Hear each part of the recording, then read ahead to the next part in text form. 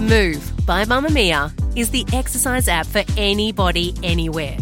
And in case you missed it, we dropped a brand new stretching collection that can be used to improve mobility and bookend your favourite sweat sessions. Mamamia subscribers get unlimited access to Move, and we drop new workouts every single week. If you're on the hunt for movement that makes you feel good, head to move.mamamia.com.au and use the code MOVE10 to get $10 off a yearly subscription. You're listening to a Mamamia podcast. From Mamamia, hi, I'm Claire Murphy. Welcome to The Quickie, getting you up to speed daily. With the US on the verge of appointing their newest Supreme Court judge and the wave of headlines and controversy that decision has caused, it got some of you asking why we don't have the same thing here. It occurred to me, I don't know anything about Australia's High Court, how many men or women we have, how they're nominated. Do we have an equivalent of the Supreme Court? Why aren't our judges famous like Ruth Bader Ginsburg? Today, we take a look at the High Court of Australia and its role in governing the country.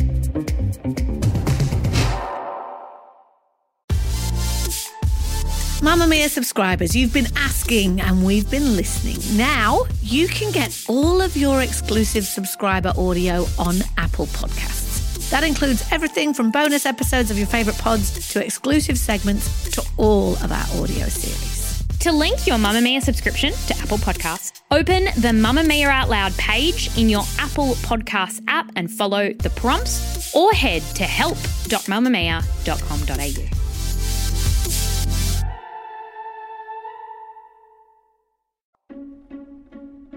After sitting for nearly 20 hours of questioning by 22 members of the Senate Judiciary Committee over 2 days, Donald Trump's nominee as the replacement for Ruth Bader Ginsburg on the Supreme Court of the US looks all but set in stone. On Friday morning, our time, the vote will be held to confirm Amy Coney Barrett's lifetime place on the bench, with all Republicans expected to vote yes and all the Democrats to vote no. But with the Republican majority in the Senate, it will pass. This is despite the many questions thrown up by the hearings and the tens of thousands of women who took to the streets to protest against Amy Coney Barrett's appointment. What I will commit is that if a question comes up before me about whether Casey or any other case should be overruled, that I will follow the law, applying it as the court has articulated it, and I promise to do that for any issue that comes up, abortion or anything else.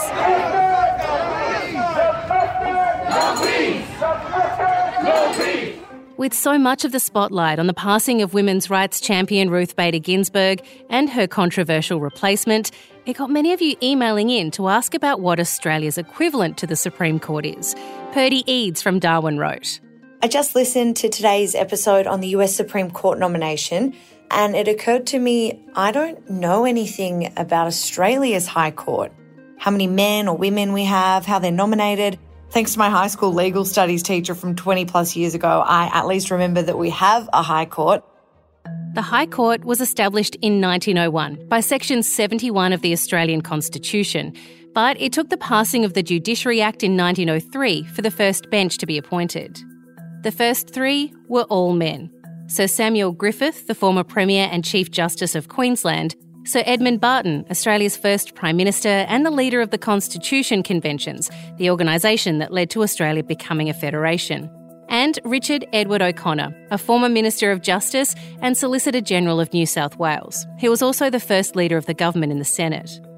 Dr Herbert Very Everett would be the youngest person appointed in 1930, aged just 36, but it would be more than 80 years after the High Court was established here in Australia before Mary Gaudron would step up as the first woman appointed to the bench. She retired in 2002. In its history, the High Court has presided over cases that have divided the nation. In 1984, they played a role in what is now known as one of the worst cases of miscarriages of justice in modern Australia, the High Court dismissing Lindy Chamberlain's appeal for her conviction over killing her daughter Azaria at Uluru. In 2013, the High Court struck down the ACT's Marriage Equality Act, which for 5 days allowed 27 same-sex couples to legally marry in the nation's capital. The court found it was inconsistent with federal legislation on the matter. the High Court made the decision not to allow the Tasmanian government to construct a hydroelectric dam on the World Heritage-listed Gordon River in 1983. And in 1992, their ruling negated the 17th century doctrine of terra nullius and inserted native title into Australian law, rewriting the basis of national land law and allowing First Nations people to claim traditional rights. You might know it better as Mabo. Torres Strait Islanders Australia-wide, particularly the Murray Islanders, are really thrilled with the outcome of the High Court. So what does the Australian High Court look like today? How many men and women are there on the bench, and how do they choose those people? Rosalind Dixon is a professor of law at the University of New South Wales. Rosalind, the question we keep being asked with all the headlines surrounding what's happening in the US right now is, how does the Australian High Court differ from the US Supreme Court? There's differences in terms of their role and the kind of cases they hear. And obviously, the thing that we're all thinking about right now is how judges are appointed. In that context, in the US, the president gets to nominate a justice to the US Supreme Court, but has to get the Senate to vote to confirm. Whereas in Australia, the tradition is that the executive government, so the Prime Minister and the Attorney General in Cabinet, make an appointment and they don't have to get Parliament to agree to the appointment. Ironically, Australia has a tradition of appointing more non-partisan judges, so judges with a very distinguished legal career and not particularly clear ideological leanings. And the US is a much more ideologically laden process, but they do have to get both the President and the Senate to agree, whereas in Australia it's just the Cabinet, so just the government that makes the appointment after consultation with states and relevant legal bodies and the Chief Justice of the High Court. Has there ever been a very controversial appointment to the High Court? People who are old enough to remember Lionel Murphy would know that Mr Murphy was Attorney General and was a colourful character even before some of the later allegations against him surfaced. He was a very controversial member of the court. He didn't have a particularly strong commitment to legal tradition or legal form. He was much more interested in achieving substantive justice. And certainly on the court, that approach and the later allegations of perverting the course of justice led to great controversy around him. And later justices that have had much less controversies, Justice Hayden, Justice Kirby, notable figures and attracted some controversy, but far less than in the US. Do they get tenure for life like they do in the Supreme Court? No, there's a mandatory retirement age in Australia of 70 for judges. I think that's probably too young these days, especially for women who have interruptions in their career. But it is a for-life appointment subject to mandatory retirement. And in practical terms, many judges are appointed in their 50s, even late 50s, early 60s, in ways that mean that they only serve 8, 10, 15 years. There have been some very young appointments of late, Justice Edelman being the most notable. Justice Gager also a fairly young appointment, and they will serve for longer. But the tradition in Australia is that senior members of the profession toward the peak and end of their career get appointed, and so effectively they don't serve more than 10 to 15 years. You've mentioned some names that have been appointed of late. Who currently sits on the bench of the High Court of Australia? Who are they? The Chief Justice of Australia is currently Susan Kiefel, a Brisbane lawyer who has an interesting life story.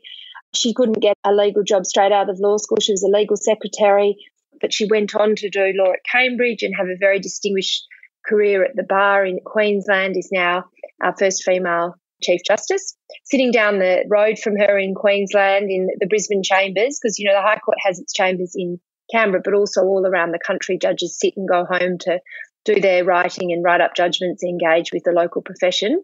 Justice Edelman, who was a WA born and bred scholar who went to Oxford, became a professor there and then came back to WA and then Queensland Federal Court. Then you move south and in Melbourne, under lockdown, we have Justice Michelle Gordon, a leading tax commercial federal court judge who was appointed to the High Court, interestingly, to replace her husband, Justice Kenneth Hayne. So that was an unusual transition. And also in Melbourne is Justice Nettle, who's about to retire, and there's a lot of speculation about who will replace him. He's the most immediate departure from the court, and who will replace him is on everyone's mind. And then if you come to Sydney, we've got currently 2 justices in Sydney. Justice Virginia Bell, a leading criminal lawyer, one of the few openly gay judges in the High Court's history, again due to retire no later than next March. So again, who will replace Justice Bell is another important question. Justice Gageler, who I mentioned before, one of the younger and more leading jurisprudential minds, in my view, on the court, is also in Sydney.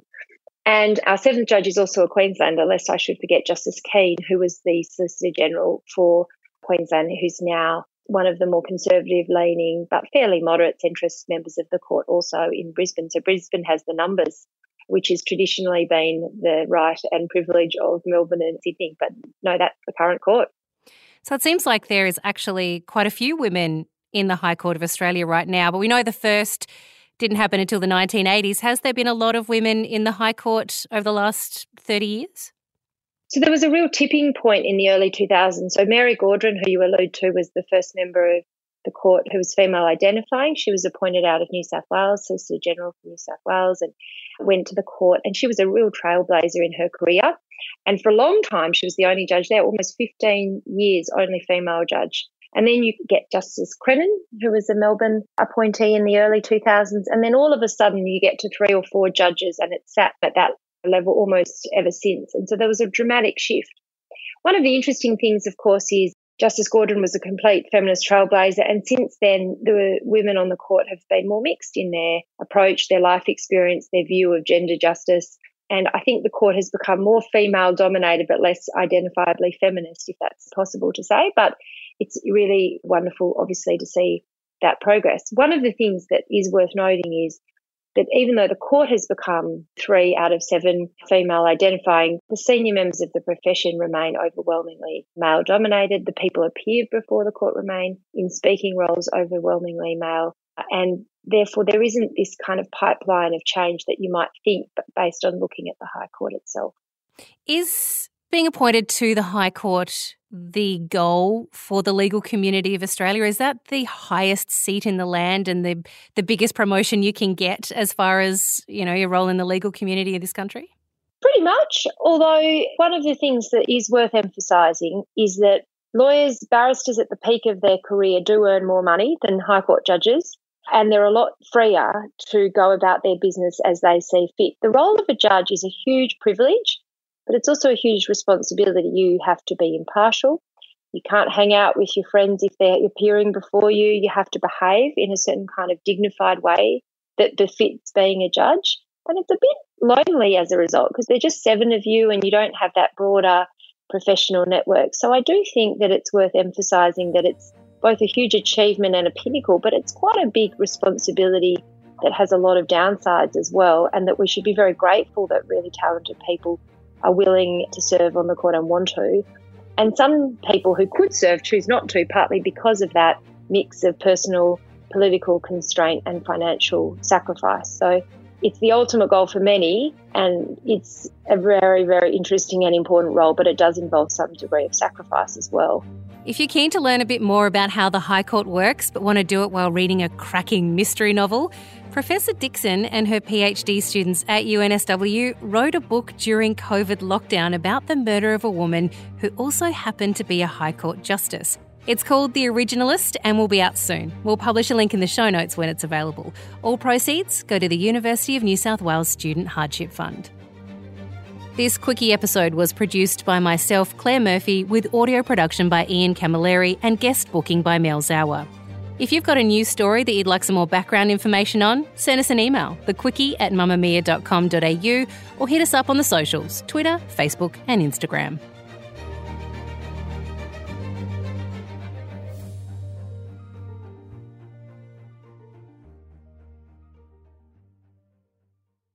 Mamma Mia acknowledges the traditional owners of the land we have recorded this podcast on, the Gadigal people of the Eora Nation.